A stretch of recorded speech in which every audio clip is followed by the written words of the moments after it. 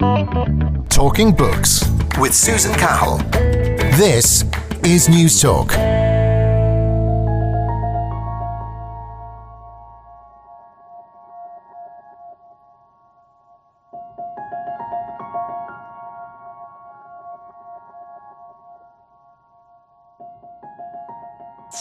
It's a funny thing because when you see the history that we know, most of the history that we know is created by novelists. And I'm thinking about War and Peace of Tolstoy. We know the Napoleon Wars thanks to War and Peace. And War and Peace is not an accurate history, it's a fiction history. And we know the history of the French Revolution or the Commune thanks to Les Miserables of Victor Hugo. And it's not an accurate history, it's a fiction too. And it's strange because one will think that the history will be told by historians and journalists, but not. The history we know is told by novelists. Yeah. And I think it's because the literature permits to understand some things that the history by itself doesn't tell. And it's the heart of the people who lived the history, and it's the heart of the movement that starts, right? Again, how the people feel in that moment, why it occurs. It's not a plain history. It's a deep history, and I think literature is more suited to tell that history. Do we live in a populist age? And how are writers from South America addressing issues of political violence, radicalisation and collective memory? Hello, how are you? And you're very welcome to Talking Books. I'm Susan Cahill. It's lovely to have your company this evening. Well, on tonight's show, we're going to explore those questions with two talented writers who took part at this year's Isla Festival at the Instituto Cervantes in Dublin. One a Peruvian, the other a Chilean. Novelists of tremendous courage, insight and wisdom. Raul Tola talks his latest novel, La Noche Sin Ventanas, and Arturo Fontan Talavera discusses Chile and the politics of memory. First up, it's Peruvian writer, journalist and cultural commentator Raul Tola. My name is Raul Tola. I'm a Peruvian journalist and a novelist. I work for 25 years in being a journalist. I work in Peru at TV and in radio. I work in some magazines. I present the most important TV shows for journalists in Peru. The most important investigation show in Peru, which name is Cuarto Poder, Fourth Power. I went to Madrid 5 years ago. I live in Madrid now. And I write 5 novels. The last of these novels is La Noche Sin Ventanas. In a fast translation, is No Windows Night. It's a historic novel, and I'm sure we're going to talk about it. Welcome to Dublin, Raul, and to the Isla Festival. It's lovely meeting you. We might start with a big wide open question. Do you think we learn anything from our history when we look back at it? I'm not sure, because what I find now, looking at Europe, is that the problems that happens 40 years ago and now are start to happen again. It's like we never learn about our history. We never learn about the presence of nationalisms and the far right and what happens now in Europe, which is jumping into South America with Bolsonaro, is really a complicated situation because why it's happening now, right? We have a lot of examples of this kind of governments and this kind of decisions and this kind of people. And it's like the human being never learned from its past. And the human being is want to repeat his errors again and again and again. And I think Bolsonaro, Le Pen, and all their far-right politicians that now are in good shape in Europe and Latin America are the same. There seems to have been a lot of popular protests taking place all across Peru at the moment, and I know your judiciary are under pressure. Can you tell me about it? Yeah, we find in a judiciary investigation that the judiciary in El Callao, which is the most important port of Peru, is in Lima, was taken by a big mafia of judges and politicians, and it broke out in a journalist investigation, and now we realize the connections with the judiciary mafia and the more important political party in Peru, which is Fuerza Popular. Is the party of the Alberto Fujimori's daughter, Keiko Fujimori. Alberto Fujimori was a really important politician in Peru, was the president in the 90s, and he was detained in jail for corruption and human rights violations, and his daughter, Keiko Fujimori, rebuilt the party of the Fujimoris, and now she was connected with this judiciary mafia and with other cases of corruption, and she went to prison, to preventive prison, 7 days. She left the prison yesterday. And we are now in a really complex moment in Peru because of the corruption, because we have a government and we have we have a presidential system in Peru, because we are not like the Europe countries, and the president can be from one party and the majority of the Congress can be from another party. So it's really complex because there's some kind of political war now in Peru. Hopefully the government is winning that war. The Congress, which is related to that corruption of the Fujimoris, is losing that battle, and now we have to see what's going on. It's like every day is really full of news and complexity in Peru now. Would it be fair to say public trust in the institutions, government institutions, that is, in Peru, has absolutely eroded? I think we in Peru need to build our public institutions. We don't have really strong public institutions. We don't trust our government, and I think we have a lot of reasons to don't trust in our government. We came from a long tradition of corruption in Peru, not only but Fujimori, but a lot of governments which virtually robbed the public treasure. And I think this crisis, we have a big crisis at the early 90s, beginning of the 2000 year, which all we think was a turning point. And it became to the same. The corruption rise again.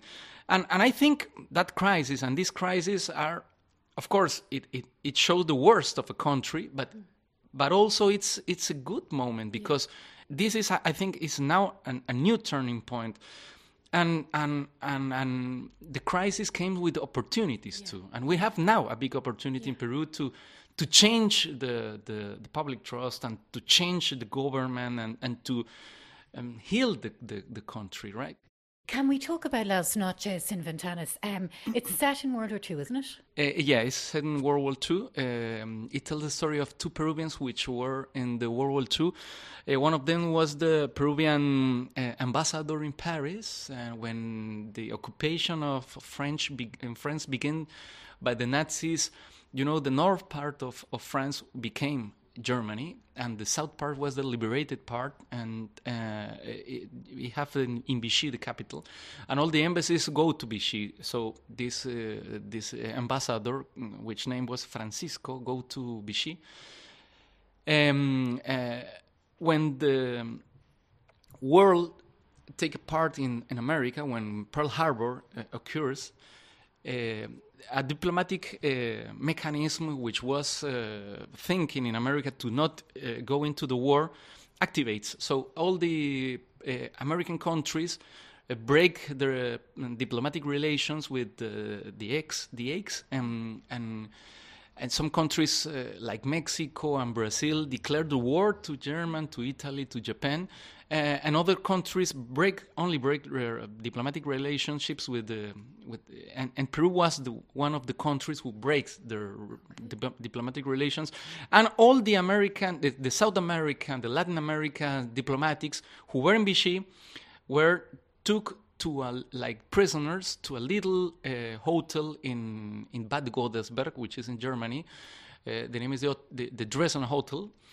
And my character, which name is Francisco, he get mad at that hotel because he when he was young he defends far right ideas, and then I think by the contradiction of his situation and the ideas he defend, he went crazy. He get a really big depression, and then he get crazy, and he end his days at the how you call it, the crazy house in Peru, in Lima. So what was the big question that you were asking yourself, or what were you putting at the reader to do? Presumably it was in the area of, I suppose, political conscience and judgment in terms of the decisions we make and for what reasons and how we validate it, whether it's positive or otherwise. Yeah, that's the relations between the history and the personal history, right? The big history, the history of the world.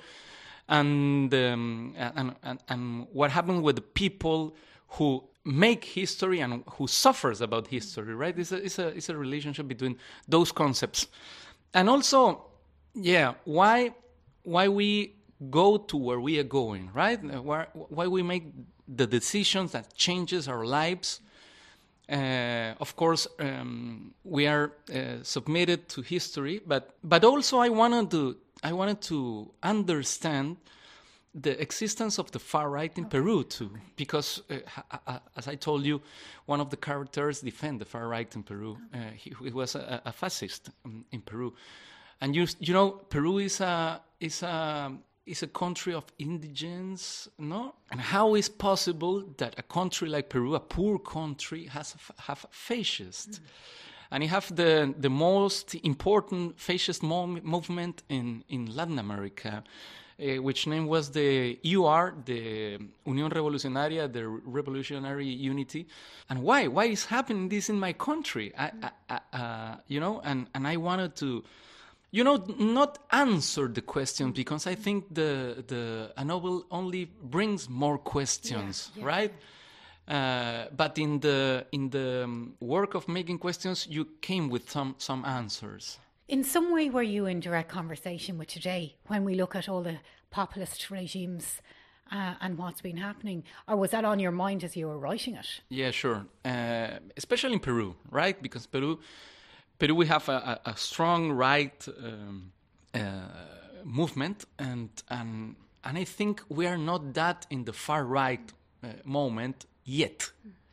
But we are in danger of the far-right moment, especially now that we have, you know, our biggest border is Brazil, and we have Bolsonaro, which I think if a miracle doesn't happen, is going to be the Brazilian president. But yes, I was thinking in why a right movement which don't believe in democracy and don't believe in human rights can exist in my country, and of course I find the origins of this movement in the beginning of the 20th century in the thinking of these characters and his group of friends, which was a really important movement of young intellectuals in Peru. The name is the 19th generation, and I was thinking all the time in the present of my country and the world. Peru is under major pressure at its borders at the moment, and I know borders are a word now that have become very troublesome for a lot of political administrations. But Peru has taken in a significant amount of Venezuelan refugees, and also Brazil and Colombia. How well are things going? Because you've had thousands on your border. Yeah. I know you've changed some of your border control policies in the last while. But it seems that in recent months there literally have been thousands week by week. Yeah, and it's a big problem to Peru because Peru is not a rich country. It's richer than the past, but it's not a rich country. It's still a third world country. But what worries me the most is the reaction of some Peruvians because of the Venezuelan immigration, because this is a primary reaction of hateness and resentment and mistrust in the new people who came to Peru. And there's a movement of people that says that they are coming to Peru to steal our riches and steal our jobs. And I think we're talking about the far right, and I think that's the origin of that kind of thinking of politics. And also when this happened, I can't stop to say that that's not true. I think one of the riches of my country is that is made by a lot of immigrants. You have in Peru Italian immigrants, of course Spanish immigrants, but also you have German immigrants, Japanese immigrants. Fujimori was Japanese, a Japanese descendant, and I think it makes a country stronger, not weaker, right? And I think we have to learn from Venezuelans what they have and learn. And they are not in Peru because they want to be in Peru. They are in Peru because they have nothing else to do. If they want to survive, if they want to have medicines and food, because Venezuela is in a really bad situation now. So we have to be. I think we have to receive the Venezuelans. Venezuela was a destiny for the Peruvians in not that long ago, and we also have to return the favor, right? And I think this is one of these moments that defines the soul of a country, right? And I think we have to be generous, and I think we have to be comprehensive too. Raul, I'm just wondering, you've published 5 novels and they've done pretty well, but you've also presented very high-profile TV programmes, which gives you access to a huge range of different personality types, leaders in society, very privileged position in society. I'm sure you've witnessed lots of interesting scenarios through the years, but I'm just wondering, how do you kind of step away from that kind of critical, fact-based analysis, and then you're using your imagination and going into the fiction? Now, obviously, you've based some of your novels as historical fiction, but there are very different jumps, aren't they? Yes, because there's a fine line that divides fiction and reality, right? You have to understand, every time you have to understand that when you're writing a novel, it's fiction, and when you're doing journalism, it's reality. You can't mix them, right? Although you could argue there's something very unreal about the times we're living in. Yes, realistic, right? But I think journalism and fiction can be related to, because you have the new journalist in this strong movement of journalists in states, and you have journalists like Gaitalese, those great journalists, and they use the fiction techniques to present a more complex reality. They don't ask the traditional journalistic questions to develop a history. They ask the questions that a novelist will ask. How do you feel? Why is happening? What happened with the people? No, not only the fact. And also, I think literature is related to journalists. At last, in my case, when I start to work on this novel, I use a lot of journalist techniques to investigate the subject. I fly a lot. I went to Germany. I went to Paris. I went to France. I do a lot of research in Lima and all the historical points that the novel was setting. And I think, of course, it makes a novel. I don't know if it makes a better novel, but I think it makes a more complex novel, and a novel that don't break this kind of dream that you have to make to the reader, right? The reader have to be in one kind of dream, and if you're not really persuasive, this dream is going to be interrupted. Do you think it's easier for, well, not necessarily easier as such, but you think there are more opportunities for writers to maybe be critical, creatively critical at social systems, cultural systems, or the different types of infrastructure within society, rather than just hardcore news and reporting, because you've done both? Do you think there's more avenues open there for a novelist to poke and pick at things? It's a funny thing, because when you see the history that we know, most of the history that we know is created by novelists. And I'm thinking about War and Peace of Tolstoy. We know the Napoleon Wars thanks to War and Peace. And War and Peace is not an accurate history, it's a fiction history. And we know the history of the French Revolution or the Commune thanks to Les Miserables of Victor Hugo. And it's not an accurate history, it's a fiction too. And it's an strange, because one will think that the history will be told by historians and journalists, but not. The history we know is told by novelists. Yeah. And I think it's because the literature permits to understand some things that the history by itself doesn't tell. And it's the heart of the people who lived the history, and it's the heart of the movements that starts, right?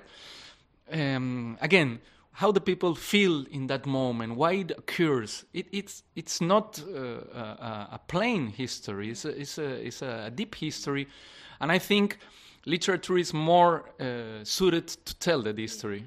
Tell me, it must be very frustrating for you trying to get your books out across the world and get them, whether it's translated, because, coming from Ireland, you go into an Irish bookstore, you may be able to find some Spanish writers, French writers, Dutch writers in translation, but only the very big best-selling ones. And that not necessarily is, not everyone wants to read a best-selling book or what's perceived as the most popular book. They may want something that maybe isn't as ambitious or isn't as successful, but maybe a more meaningful read. Yeah. So how conscious are you that? Because there you are pitching together historical fiction and so on, but you must be somewhere at the back of your mind, it must register that, will this be translated or not, or do I write to get translated? Yeah, well, of course, when you start to write a book, you want to get to the biggest public you can, because you write a book to get read and to touch this secret fiber of your readers, right? And of course, for that, you need to be translated. But because what you are doing when you are writing is trying to connect your sensibility with the biggest public sensibility. And yes, my books now are selling in Peru and Spain. I haven't got a translation yet. I just signed a contract with a publisher, and hopefully my new books are going to be translated. I'm just presenting a book on April next year. It's also a historic novel, but it's also a novel noir. It's the history of it occurs in the Inca realm, yeah, and it's an assassination in Pachacutec Palace. So it's how you find out the killer, and I think it can get to a bigger public than the last novels, and hopefully the last novel can be get a bigger public thanks to the new one. But presumably, as a Peruvian living in Madrid, it presents you with more possibilities by being in Europe. Yeah, of course. I follow the example of a lot of Peruvian novelists I really admire. I think the one which is more famous is Mario Vargas Llosa, right? Mario Vargas Llosa, of course, I have to say, write a great book about Roger Casement, the Dream of the Celt. And Vargas Llosa is an example to follow to all Peruvian writers. Even you like or you don't like his rights, I like it a lot. But because of the way his compromise with literature, his way of life devoting to literature, that's the big example for the Peruvian novelist, and also because he gets to be universal writer, no? And he tells histories that happens in the pretty little streets of Lima, which all we knew. To make a great history, Vargas Llosa told us, you don't need to tell the history in New York or Dublin or Madrid or the big cities of the world, the capitals of the world. You can do it in the little districts of Lima. Yeah. One of the more uncomfortable challenges facing Peru at the moment is the issue of women and women's rights. Yeah. There have been lots of government reports into domestic violence, lots of campaigns. Yeah. How do you explain how things aren't changing, and how do you explain how things aren't progressing? Because, Peru has evolved and progressed so much, yet this seems to be the issue that just can't turn around. Yes, we have a long history of violence against the women, but also I think at least taking the conscience of this, it's a turning point. We have 2 years ago a big march, the biggest march in Peruvian history, which was against the violence against the women, and I think it's just the beginning, and I think women in Peru are learning their rights, learning they don't have to be discriminated or even beaten, and I think this is a beginning.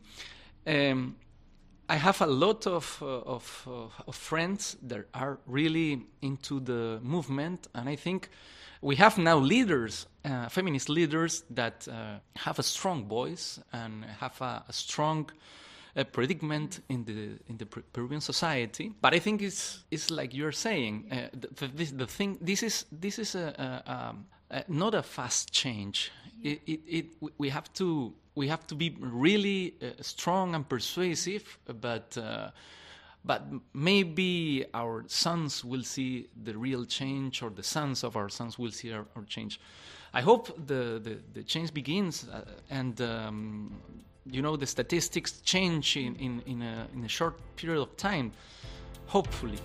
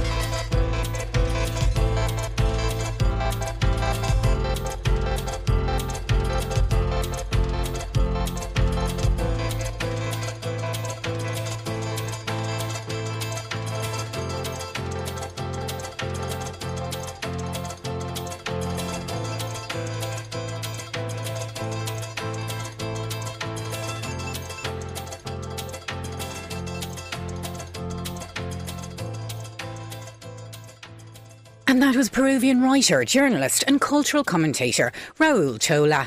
We'll be hearing more from the Isla Festival just after the break.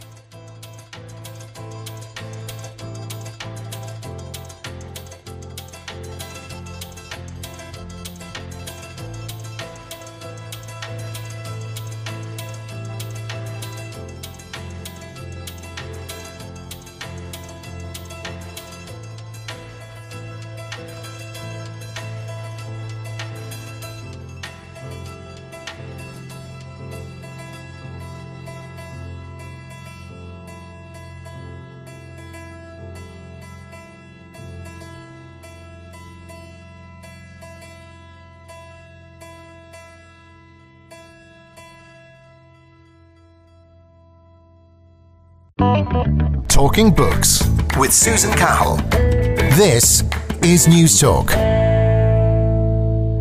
And you're very welcome back to Talking Books. I'm Susan Cahill. It's lovely to have your company this evening. Well, on tonight's show, we're meeting with a selection of writers, poets and novelists who took part at this year's Isla Festival at the Instituto Cervantes in Dublin. Next up is Chilean novelist, essayist and poet Arturo Fontan Talavera. Okay, I'm Arturo Fontan. I'm a Chilean novelist and poet, and I also write essays. I teach at the Universidad de Chile and Universidad Diego Portales. I'm here on Ireland, invited by Isla, the festival. Tell me, when a lot of people think of Chile, they possibly would think of Pinochet, would be the first thing that would come up.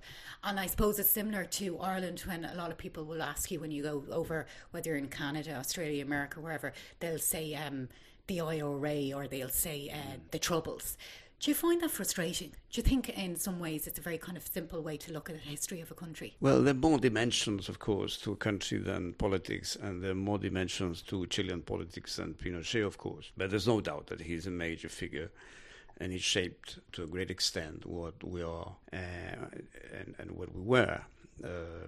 And the pain that was inflicted on the country was very deep. The wounds are still there. So it's not something one can simply forget.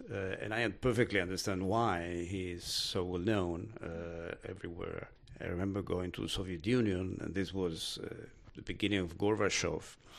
So the Soviet Union was still powerful and still existed.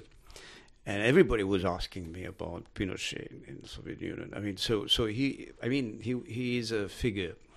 And he has, if you look at the culture of Chilean culture, especially the novel, you'll see the influence of what Pinochet meant. No? Yeah.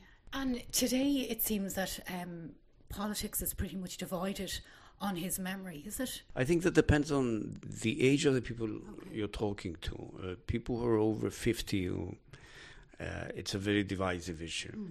Younger people have a very clear attitude of the image of Pinochet is very, very negative for younger people. Very, very negative, with very few exceptions. But the older generations, there are people who were really afraid that Chile would, be transformed in something like Cuba or something like that, or Venezuela.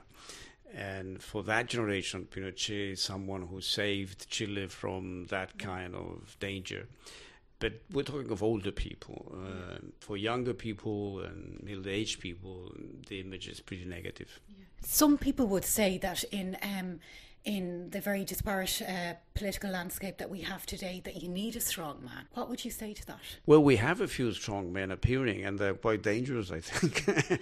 I'm worried about what's happening in Brazil, for example, with Bolsonaro, what's happening in Hungary. I mean, we have not to mention Trump. I mean, we have this nationalistic, authoritarian trend which is reappearing, and certainly risky. Now, I don't think that in Chile is a danger today, partly because the image of Pinochet is not so far away, and people don't want to go back to that.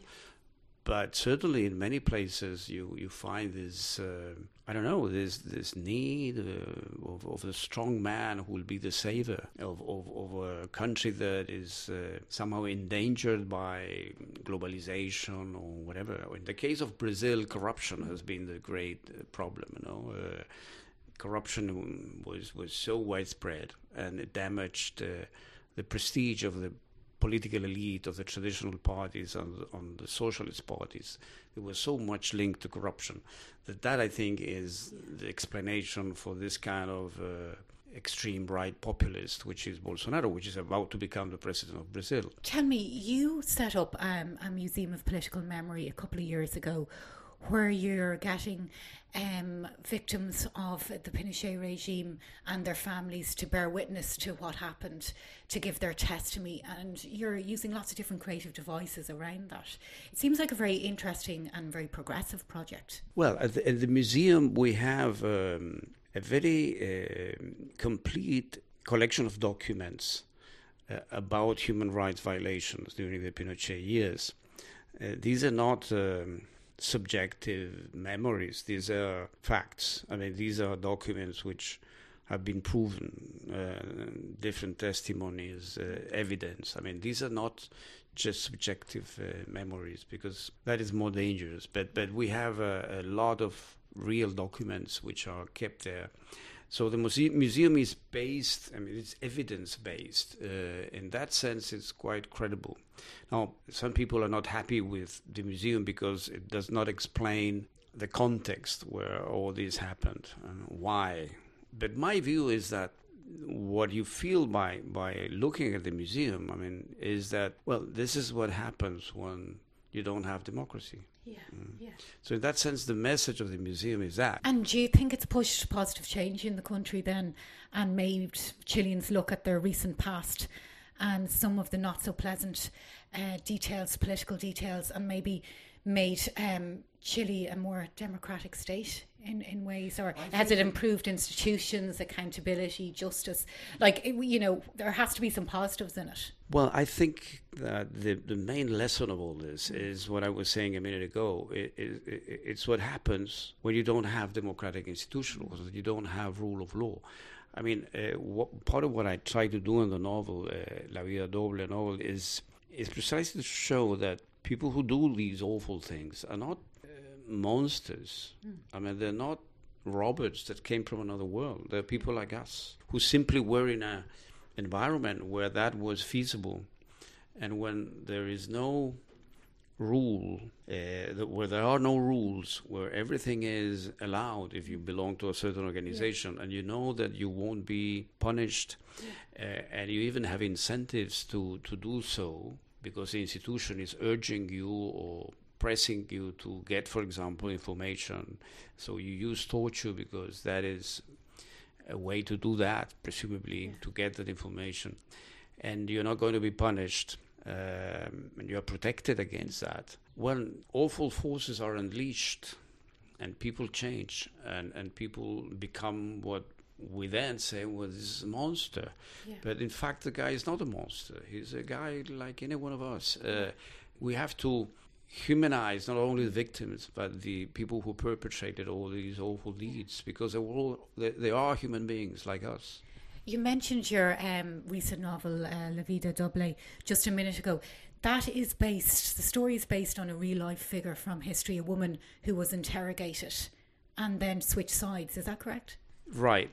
There were 3 cases that we know of, 3 women, and we know at least 2 men, but they haven't written. Now, these women were open about it, so we know the 2 books, memoirs. So we know more or less what happened. So my novel is based on these real stories. Now, it's a fiction, but it's based on these real stories. It's a fiction on historical facts. That must have presented you with a kind of a unusual moral dilemma here, because in one way you as a writer have a novelistic imagination and you want to create a thrilling narrative, but also you're dealing with a real life story and rooted in a very traumatic part of Chilean history. So how did you go about that? Well, it is a moral dilemma, and you don't want to steal the story of someone's lives. You don't own somebody's else's story. It's a dangerous thing to do that. Yeah. I mean, there's a limit, I think, there, where how much you can get from someone else. Now, we writers we eat stories all the time, and so in a sense we are stealing stories all over the world. We are listening to stories and we're transforming these stories all the time. But I realize at the same time there is a limit, and there is a point where you cross a line where you say, well, this is not my story, this is her story, or this is his story, and I cannot tell that story. Now, on the other hand, for example, I had the opportunity to talk with one of these three women, and to talk long. And I promised, though, to never tell which one of the three she was. And I won't ever tell that. But she wanted to tell me her story. And did the writing of the book, did that challenge how you look at the past, the political past in Chile? Like, you were possibly in your early 30s when Pinochet came to power. You were working in the country. You were getting on with daily life, participating in an economy as well as a social system. So did it make you look at your own past and maybe revise some of the things? It must have challenged you in a lot of different ways. Well, I was younger when Pinochet, I was in my 20s, early 20s when Pinochet overtook power. I mean, the coup took place. I'd say that the main experience of realizing all this dark side, which was not evident at the beginning, of course, it's something that was gradually discovered because people who were not involved in this, we didn't know. Of course, this was not on the press. We didn't know. Gradually, it was started to appear. But when I talked to, for example, to this woman she was a member of a radical organization. She was trained. She knew how to handle AK, how do you say? Pretty well, better than most people in the military. I mean, she was not a lamb. I mean, she was a politically conscious, a very intelligent woman. And then what she went through, So what emerged from all this was this. On the one hand, the power of and the beauty of being able to sacrifice your life for an ideal. On the other hand, the risk that this will transform you into something very, very different from what these ideals would suggest. In other words, the idea of being a hero is very powerful, but the reality of the eventual hero is very prosaic and very, very often there's no beauty in there. And then when you are caught in violence and you get into real violence is awful. I mean it's ugly, it's nasty, and you discover that the reality of the dream was a nightmare.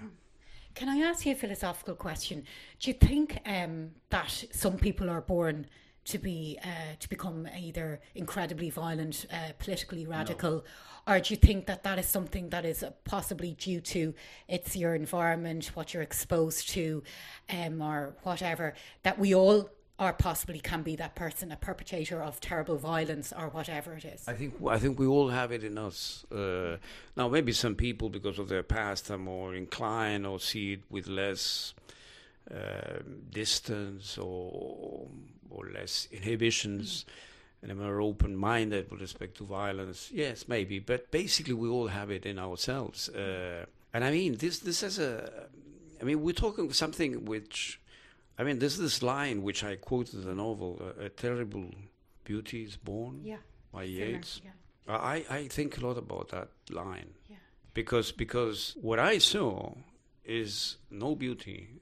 I didn't see beauty in these stories, except in the imagination. I mean, except the idea of sacrifice, and there is beauty there. I see that the idea, and that's something that's part of being human, being able to sacrifice your own life. But this kind of political life linked to violence is extremely dangerous in terms of what I was saying. It's very easily is transformed into an awful life where there's no beauty. And what was the kind of public reaction to a novel like that, and putting those type of themes out there in terms of whether it's political radicalisation, violence, or the corruption of politics in ways to, and of the ideas of sacrifice and all of that. You must have got, some people may not have been happy that you were writing about this type of stuff in a novel. Well, yes, some people tend to think, and that's in the novel, that novels should be more like a poem, and a poem, I don't know why, should not be concerned with power or with violence or with this. In fact, the Iliad is concerned with power and violence and all these nasty things. I mean, and so poetry is linked to this from the very beginning. So that is a kind of image of what literature should do, which I don't agree with. On the other hand, what I'm talking about in the novel is not, strictly speaking, partisan politics, is the human side. I mean, these are human beings which are caught in a specific political situation. But which is valuable is not the specifics of the political situation, Chile in a certain period of its history, but rather what is the human condition under a situation so extreme. What are we when all these inhibitions, which we are used to, vanish? Because that's what I'm talking about in the novel. Can I ask you about kind of some of the social divides in Chilean society? When I was over in Chile a couple of years ago, it was one thing I did pick up on, that there seemed to be, certainly in Santiago itself, a very polarised society in terms of social poverty. And I know there was a huge problem with housing at the time, and safe housing. It was just after the earthquake, and a lot of apartments and ghetto areas in the city, which had been possibly developed very rapidly to facilitate an expanding population. It was mainly the poor who were affected by the earthquake. Has anything changed on that now? Well, I think that overall the earthquake was tremendous, and that was a very critical moment. But I think that is over. I think that we've recovered from